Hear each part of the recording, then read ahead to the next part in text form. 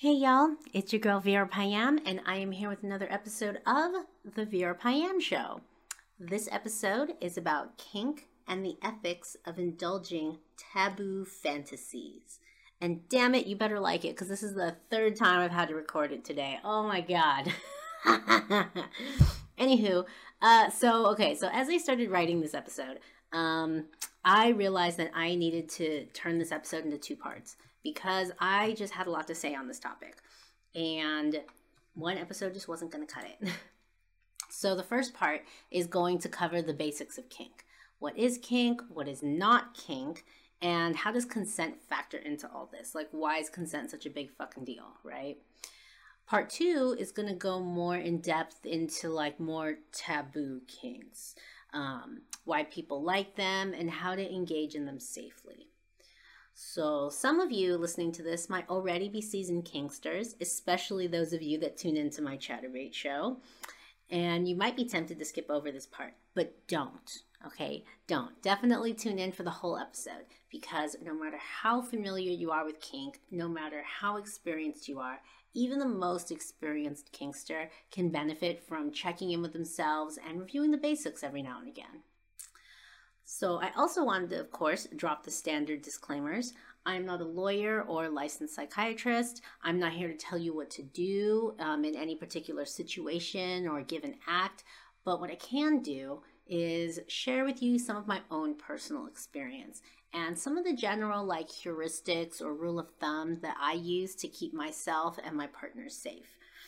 Because first and foremost is always the mental, emotional, and spiritual well-being of all parties involved.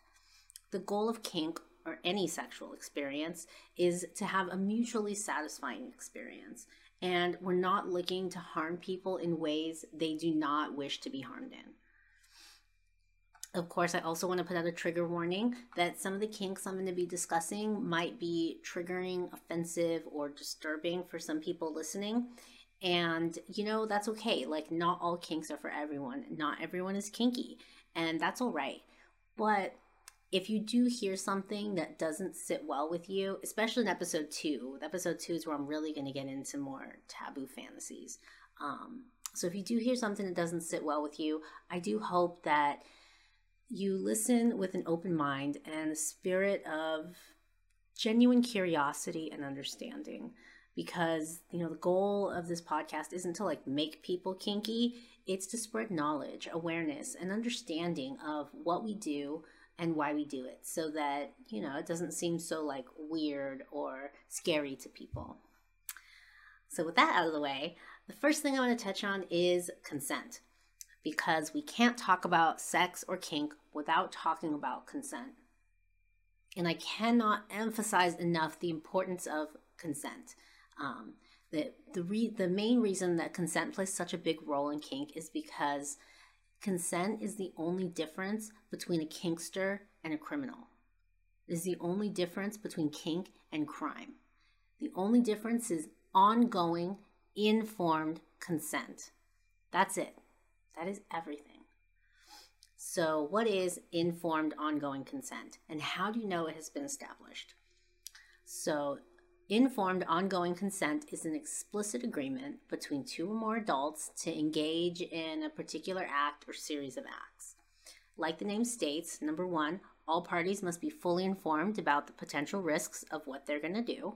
And two, it is the agreement is ongoing and continuously renegotiated as necessary. So let's dig more into like the nitty-gritty of these. Informed means that all parties have the ability and necessary information to make a wise decision about what they're going to do or what they're not going to do. So if someone is drunk or under the influence or otherwise just not mentally sound, then they're not capable of giving informed consent. And, you really shouldn't be pressuring this person for sex or for kink. And, I know that this can be a really tricky one for people because, I know some people like to have like a drink or two, to get comfortable in sexual situations. And, and I know at a lot of the parties that I went to, there was definitely, drugs and alcohol were definitely very available. And I would be lying if I said that I wasn't downright wasted at some of these events. However, you know, now that I'm sober and I look back on a lot of my experiences, I can safely say that, you know, there were quite a few people and things that I probably would not have done or said, if you've heard some of my other podcasts, had I not been intoxicated. And I'm lucky, like nothing particularly bad has ever happened to me. I'm really fortunate in that, you know, I keep a very good circle of friends. But if I'm being completely honest, drunk me makes very different decisions from sober me. And I think it should also go without saying that getting people drunk or intoxicated specifically to get intimate with them is not okay. It's not only dishonest, but it is downright predatory. The second aspect of consent is that is adequately informing your partner about what it is that they're getting into. Surprising your partner in the moment, surprise, anal, is not consensual, right? Withholding information that might affect your partner's decision is not acceptable. Everyone needs to know exactly what they're signing up for and what they're agreeing to do or to not do. And the other aspect is that it is ongoing, right? Like just because someone gave you their consent for anal yesterday does not mean that you automatically have their consent for anal today, tomorrow, or next year. People are allowed to change their mind and retract their consent at any time during an interaction, even in the middle of a previously agreed upon act. And you are infringing upon their consent if you try to pressure them any otherwise. Consent can be revoked at any point in time during an interaction, and it should also be consistently and enthusiastically reaffirmed. Even with partners I've had for like over a decade, you know, we still consistently check in with each other. We have safe sex conversations, and we reaffirm the things that we do and do not want to do on any given day. Like communicating openly, honestly, and consistently is a must. And it's really important that we not like shame our partners for doing so, right? Like if your partner decides that maybe in the middle of having sex or in the middle of some kind of kinky activity that they want to take a break or that they don't want to do it, you know, it's really important that we treat them with respect and that we honor their requests, you know, that we don't, you know, like, because to me, I think that if somebody says that to me in the middle of a situation, I take that as a compliment because it means that they feel safe enough and comfortable enough with me that they feel like they can vocalize the things that they're feeling. So I don't see that necessarily as a negative. I see that as a positive. And the ongoing consent of all parties is an absolute necessity. Like if at any point in time your partner seems hesitant or unsure, take a beat, you know, check in with them. Like if your partner expresses verbally or non-verbally that they're uncomfortable, it's okay to de-escalate and to go back to something more comfortable that you know that you both enjoy. And the other reason that you might want to check in with your partner is, who knows, maybe they want to go a little bit further, right? Like whatever the situation is, if you or your partner are feeling uncomfortable, check in. And I think a lot of people are afraid to check in because like they think it's kind of like awkward, you know, but there's a lot of ways to do that without like to make it sexy and to check in without like ruining the vibe. So like, for instance, some of the ways that I do it is I do the like, ooh, how does that feel?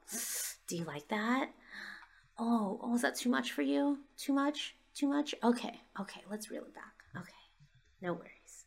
Right? Like those are just a few easy ways to like simultaneously check in and like, you know, keep the vibe going. And you know, there's nothing wrong with taking things slow, especially when you're new to kink or you're with a partner that, you know, you're unfamiliar with, right? Like you're with a new partner. Like a good example is like, I remember this one time I was making videos with a girlfriend of mine. She's the one I did the Naughty Nun video, the escort video, and the stepsister punishment video, and a couple others. Her name is Lynn Landra. She is fantastic. You should definitely go check her out on Twitter. You should check out all the videos that we did together. She's super hot. Lynn is also a masochist. And so I met her through her partner. So I already knew ahead of time that like she was into some pretty intense play. Like her partner has like stapled things to her body and set them on fire. Like under the right circumstances, I knew she likes to suffer, right? The girl likes to suffer. So even though I knew that she, was a masochist, she liked a lot of pain and she liked to suffer and she enjoyed that kind of intense play, I still started slow. And I took my time, building up the intensity when playing with her because I wanted to establish a connection with her and make sure that, she felt safe and that we were all on the same page. So when I did go in to check in with her, she like giggles and she was like, "Oh yeah, you can totally go harder." I was like, yes. But, having that kind of affirmation not only ensures the safety of everyone involved, but is also like super hot, right? And personally, I would rather play with somebody who's like really into what we're doing than someone who's like not responsive or not really sure that they want to be there. And personally, I find it easier to like ramp up the intensity than it is to de-escalate it. But regardless of the activity, my primary concern is to make sure that my partner feels safe and comfortable with me. Taking the time out to respect your partner's boundaries and check in with them, it's not only ethically the right thing to do, but it also builds trust and it sets the stage for better, more satisfying experiences in the future. Like, people are always gonna be more open to being sexually adventurous when they feel safe and comfortable. And this is especially true, in my personal opinion, this is especially true of like women and people who are new to kink, who don't know what to expect, If you make them feel safe and comfortable, then they're probably going to be more willing to be more experimental with you. And this is pretty basic for engaging in like any kind of sexual activity, kink or not. But it's such an important part of kink that I cannot emphasize it enough. Ongoing informed consent is the only thing separating kink from crime. So now that we've established consent, what's up with all this kink business, right? Like, what is kink? What is not kink? And why the fuck do people love it so much? So kink is an umbrella term for any kind of like unconventional sexual behavior. So this can encompass anything from simple activities like playing dress up and wearing sexy lingerie, all the way to things like cuckolding, fetishism, BDSM, power play, role play, cock and ball torture, verbal humiliation, and all kinds of other forms of play. So obviously, I'm not going to cover everything under the kink umbrella because there's a lot of stuff under there. But for this episode, I do want to start off with the basics of kink. And I want to dispel a few myths and talk about some forms of play that are nearest and dearest to my heart. So if there are certain kinks that you are especially curious about or you want to hear me talk more in depth about, definitely leave me a comment in the comment section about what things you'd like to hear me cover in future episodes, and I'll definitely do that. So the first point I want to drive home is that having a kink does not make someone a weirdo or a pervert or mentally ill or sick or deranged or dangerous or a bad parent. As long as there is ongoing informed consent between two or more adults, being kinky is not a crime. Being a kinkster does not make someone a pedophile, a rapist, or child molester. That is not kink.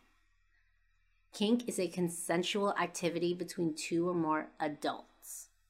And if it's not consensual and or it's not with human adults, it's not kink. And it is definitely a crime. Now, lots of like normal, wholesome, consenting adults enjoy kink.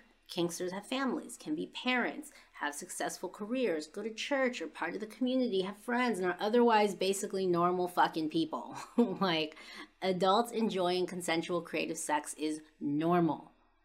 If you have a kink or a fetish, you are not broken, you're not a bad person, you're not a sinner, you're not evil, there's nothing wrong with you.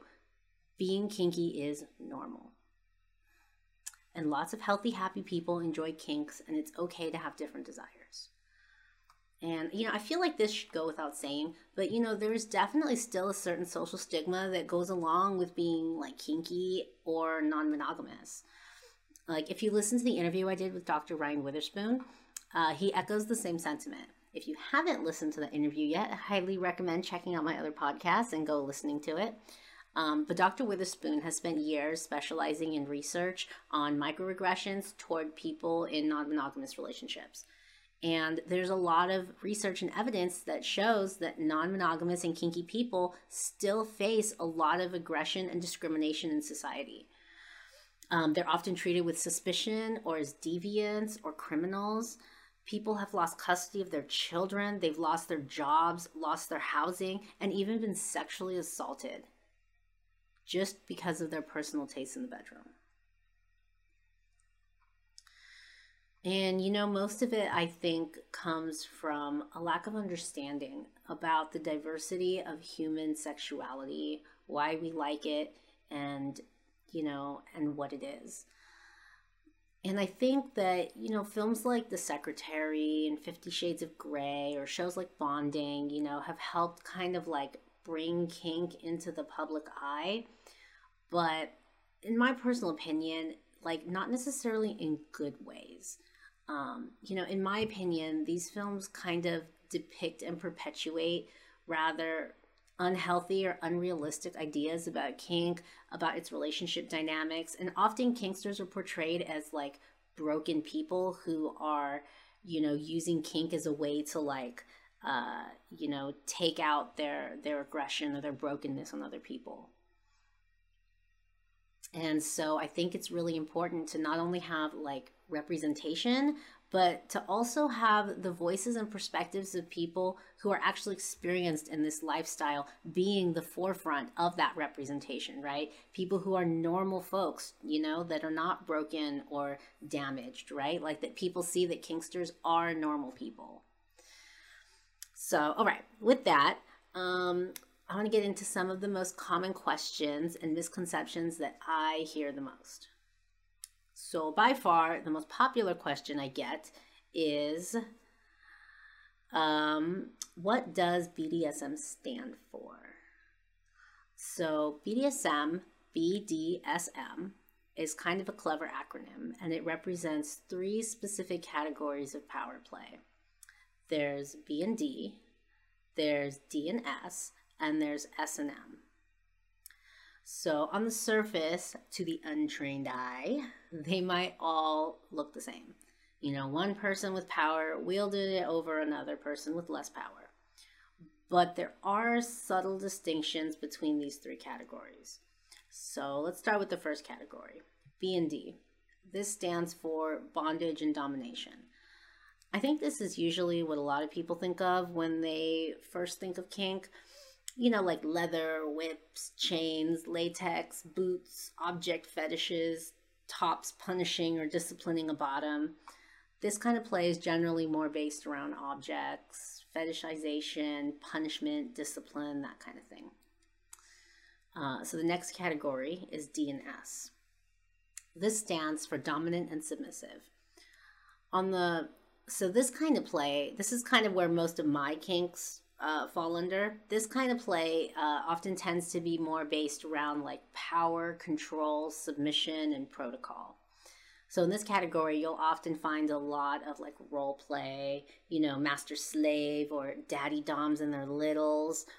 It's usually more based around the relationship between the dom and the sub, and it tends to be more mental and emotional. And then the last 2 letters are S and M. This stands for sadism and masochism. So this is where you're going to find like your true sadists and masochists. A lot of times these words really get tossed around and are often synonymous with kink, but people who are like true sadists and true masochists they're not the bulk of people who practice kink, right? Like that is a very specific class of kink and people. And these kinks are all about inflicting pain, receiving pain, and just enduring general suffering. This is often where you see a lot more edge play.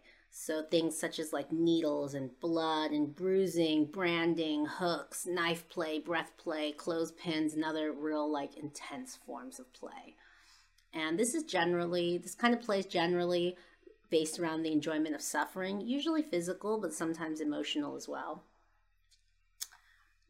And of course, most people enjoy a mix of things, right? Most people don't neatly fit into a specific category. So you'll often see overlaps between these groupings, right? Like you might see a daddy dom who enjoys schoolgirl uniforms or leather, or you might see a sadist who enjoys playing mind games or inflicting more emotional suffering. Or you might see fetishists who have a master-slave dynamic to their relationship. It's important to note that these aren't hard, fast labels, but knowing and understanding these general categories often helps newbies kind of get a better idea of what they're looking at, and where they might personally like to start exploring, or where they might kind of fit in. So if you're new, another good place to start exploring is to figure out what your power orientation is. So this is a big part of kink, at least the kinks I enjoy. I enjoy a lot of we call it power play, or playing with power dynamics. And so usually in this kind of kink, there is a dominant or a top, and there's a sub or a bottom. So the top is the one delivering the action, giving the orders, or generally controlling the scene. They're the one with more power. The bottom is the one generally taking the orders, being told what to do, or generally on the receiving end. They're the ones with less power. And of course, there's people who enjoy both roles, like myself, and we're called switches because we can switch between roles, right? We can be dominant or submissive. So another important thing to note is that having a particular kink does not necessarily guarantee that someone is submissive or dominant. So your kink is separate from your power orientation. So for example, when I played with Lynn, I told you she's a total masochist, but she is not submissive. So if you watch our steps, a good example is if you watch our stepsister punishment video. So in this video, I'm slapping her, I'm spanking her, I'm pegging her, I'm pulling her hair and talking shit to her, but the whole time she's snickering, she's kind of laughing, and she's just generally being an absolute brat. And so she enjoys the strong physical sensations of being disciplined, but she doesn't actually enjoy being submissive, nor does she have a desire to submit. And this is the difference between a sub and a bottom, right? A sub genuinely enjoys being submissive. They enjoy following orders, whereas a bottom really is just just beat my ass, okay? Just beat my ass. And the same thing goes for a dom and a top, right? A dom generally enjoys being served, obedience, having their subs, follow orders, right? And a top generally enjoys doling out punishments or inflicting pain to their bottoms, They're no, I don't give a fuck. Don't bring me coffee. Just fucking bend over and let me smack that ass, right? And again, these might seem like subtle distinctions, but they really do make a huge difference when, trying to find compatible partners and trying to put together a scene that's going to be mutually enjoyable, And of course, these are not hard, fast, categories. A lot of people do enjoy both, but in general, I think they're just important distinctions to make. Yeah, especially if you're new and you're trying to figure out who to play with and who you're going to be compatible with. So for instance, let's say I want you to serve me and rub my feet, but you really only want me to beat your ass. Well, we might not be compatible, or, we might have to negotiate a little bit to find some common activities we both enjoy. Maybe I do this for you, you do that for me, right? There might need to be a little more negotiation to find that common ground. And of course, it might get a little confusing because kinksters also tend to enjoy more than one kink. So sometimes it can be difficult to kind of say where that line is, where one kink ends and another kink begins. For example, me being a switch, sometimes I like being dominant, sometimes I like being submissive. And oftentimes it really depends on who I'm playing with, how experienced they are with kink, how well we know each other, and what our common interests are. And sometimes it just depends on how well we vibe and, you know, if I fucking like you or not. Like, like, you know, I might want to be like totally submissive to one person, but then like completely dominant over another person. And it's interesting too because personally, like I personally enjoy being submissive a lot more than I enjoy being dominant, because a lot of it is like I'm really picky about who I'm submissive with. You know, I want to know that the person who I give that kind of power to is safe, is knowledgeable, and will ultimately respect my boundaries. But it's very interesting because in my actual play, if I look at it, I actually spend more time being dominant because I find that I tend to have a lot more experience than most people. So I usually end up taking the dominant role, even though I enjoy being submissive. Something interesting. And I think the other thing too that to point out is that a big part of being a good dom or a top is being responsible. Giving that power to another person is an act of vulnerability, and that should definitely be respected and honored and valued. I think it's always important to remember that no one is entitled to mine or anyone else's submission. Acting with honesty and integrity is the best way to attract and to keep good partners. In my experience, you know, it isn't always the most physically attractive people who are the best doms, right? It's not the most flashy doms. It's the ones who are most knowledgeable in their craft and treat their partners with respect, who have the most positive reputation in the community and are often seen as the most desirable play partners. And it can't be put forward enough that it's important to remember that just because you identify as a dom does not mean that subs are required to throw themselves at your feet. In this community, power is given, not taken. And without subs, there would be no doms. And for people who enjoy being submissive, remember that giving up power to someone is a gift. It's an act of trust, and it should definitely be valued as such. We need to respect and honor ourselves by not giving power to people who abuse it or mistreat us. And I think sometimes it can be really hard for subs, especially new ones, to stand up for themselves when they feel uncomfortable or advocate for themselves. I think sometimes, you know, they're afraid of like looking like a bad sub, you know, but asking questions, taking a break, and having boundaries does not make you a bad sub. And anyone who has a problem with you doing any of those things is a dangerous person that you should probably not be playing with. If something doesn't feel right, you absolutely have a right to ask questions, to take a break, and to cut the scene short. And don't ever let someone tell you that you owe them your submission, your body, your attention, or your time, because you don't. Another source of confusion tends to be between kink and sexual orientation.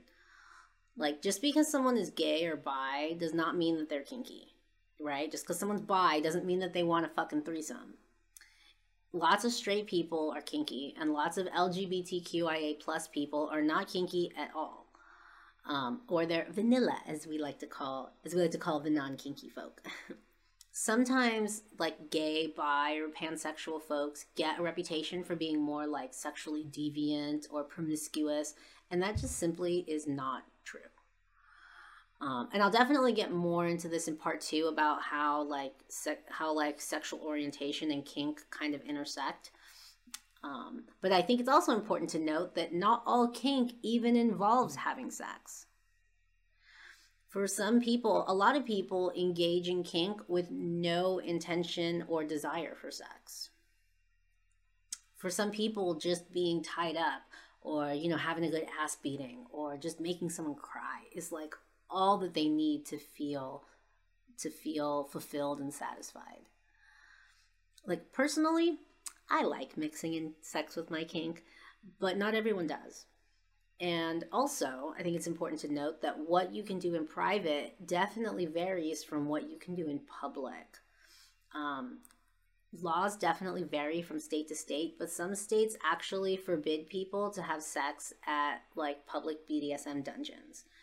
So sometimes the requirements for BDSM events are very different from events that allow actual sex with penetration. Like, for example, in California, it's actually illegal to have sex at public BDSM dungeons. In California, sex is restricted to membership only clubs or events. So, like more private events where you have to actually be on a guest list. And this distinction might seem kind of minor, but like the legal ramifications for club owners are huge. So, if you're playing in a public dungeon or you're at like a semi, public event and, or you're at an event or something like that, and you're not sure if the activity that you want to partake in is acceptable, always check in with, your dungeon master or the event organizer to make sure that you're in the clear for what it is that you want to do. Another often misunderstood thing is that kink is also separate from relationship orientation. Just because someone is non-monogamous or poly or swinger does not mean that they are kinky.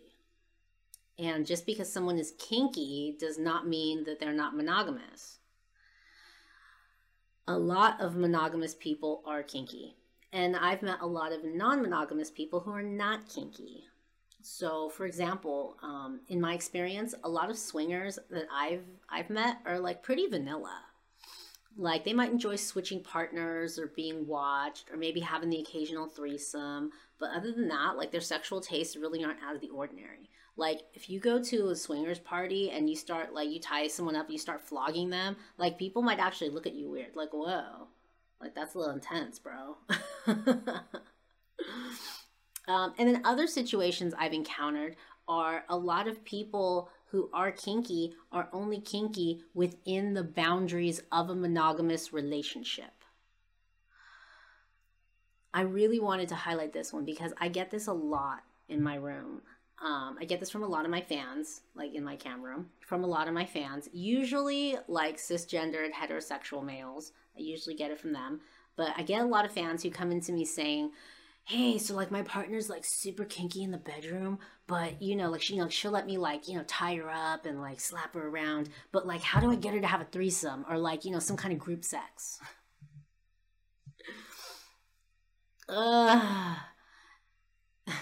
You don't get someone to do anything, right? Like this is always, it's like, I hate to spoil your, your fantasy orgasm, situation. But just because your partner's kinky does not mean that they're interested in non-monogamy. Just because your partner is willing to do kinky things with you does not mean that they want to do them with other people. Like, this really just, it seems like common sense to me, but a lot of people, especially horny hetero dudes, really don't seem to understand this distinction. Like, your kink might include group sex, but that doesn't mean that your partner's kink does. Non-monogamy and kink are two completely different things. Now, sometimes they overlap, but it's important to remember that sexual orientation, relationship orientation, and kink are all separate things. And trying to push your partner into doing something that they aren't comfortable with is douchey. And so I do think, though, that I want to make a separate episode on what to do when you're kinky and your partner isn't, or maybe you're non-monogamous and your partner's monogamous, because I do get those questions a lot, and I do think I should make a separate episode dedicated to like that specific issue. The next thing I want to clarify is that two people can have the same kink, but like express it completely differently. So, for example, like let's take like a foot fetish. Some folks enjoy toes, some folks enjoy soles. Some might enjoy foot worship, while others prefer getting trampled. And still someone else might enjoy just giving a nice gentle foot massage. Like two people can have the same kink, but be doing it for completely different reasons. And all of these examples, of course, are assuming that the person with the foot fetish is submissive. which isn't necessarily true, as we talked about, right? Like power orientation does not overlap with kink. For instance, I've met a lot of doms who enjoy playing with feet, you know?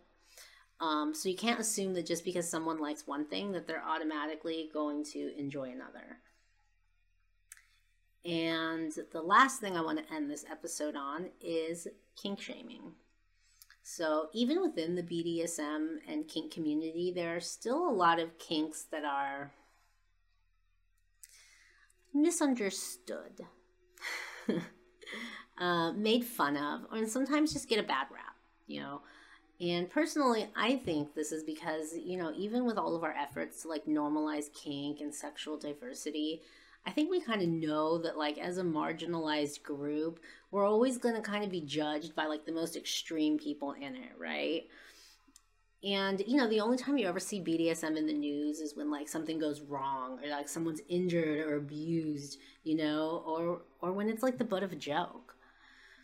And, you know, it's true. Like some fetishes are definitely more out there than others, you know, but I think it's important to hold space for other people and not be so quick to judge what we don't understand. Man, this is so true. A good example is, I remember before I got into like the whole BDSM and kink community, I was still, you know, just dancing and going to like goth and industrial clubs. I was probably like 18, right? And I would go to these like goth clubs because I liked industrial music and I liked to dance, right? And so at these clubs, they would often have like stage shows. They would have like performances like on platforms and stuff, right? And they would have like, you know, they have like flogging, or I even saw this one show where somebody had like a car battery and they were like zapping people's nipples with it, you know, like. And I remember, you know, I used to go to these clubs and I would look up at these shows and I'd be like, yo, I'm not one of those freaks, right? Like, I'm not one of those kinky people.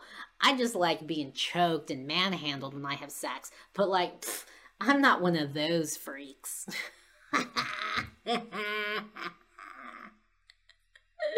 So stupid, right? Look at me now.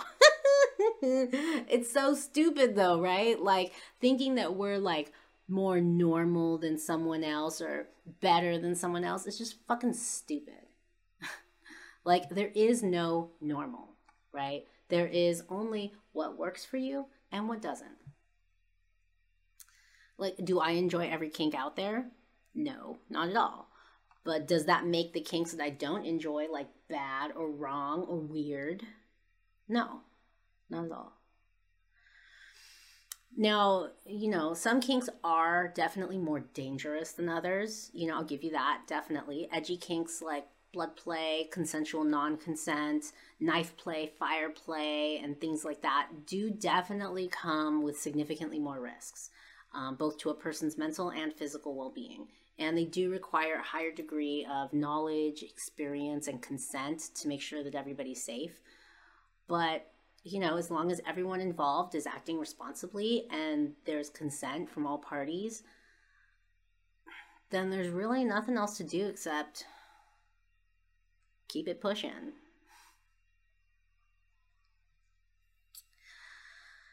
So that's all I've got for you for part 1. Join me in the next episode for part 2 when I go more in depth about taboo kinks and why I love them so much. And definitely don't forget to follow me on Twitter at KinkyWild1. You can also follow me on my new Instagram account. My old one got banned. Follow me on my new Instagram at vera.payam. And until next time, I'm Vera Payam. And I hope someone has told you this, but if no one has told you today, allow me to be the first. I don't know you, but I love you.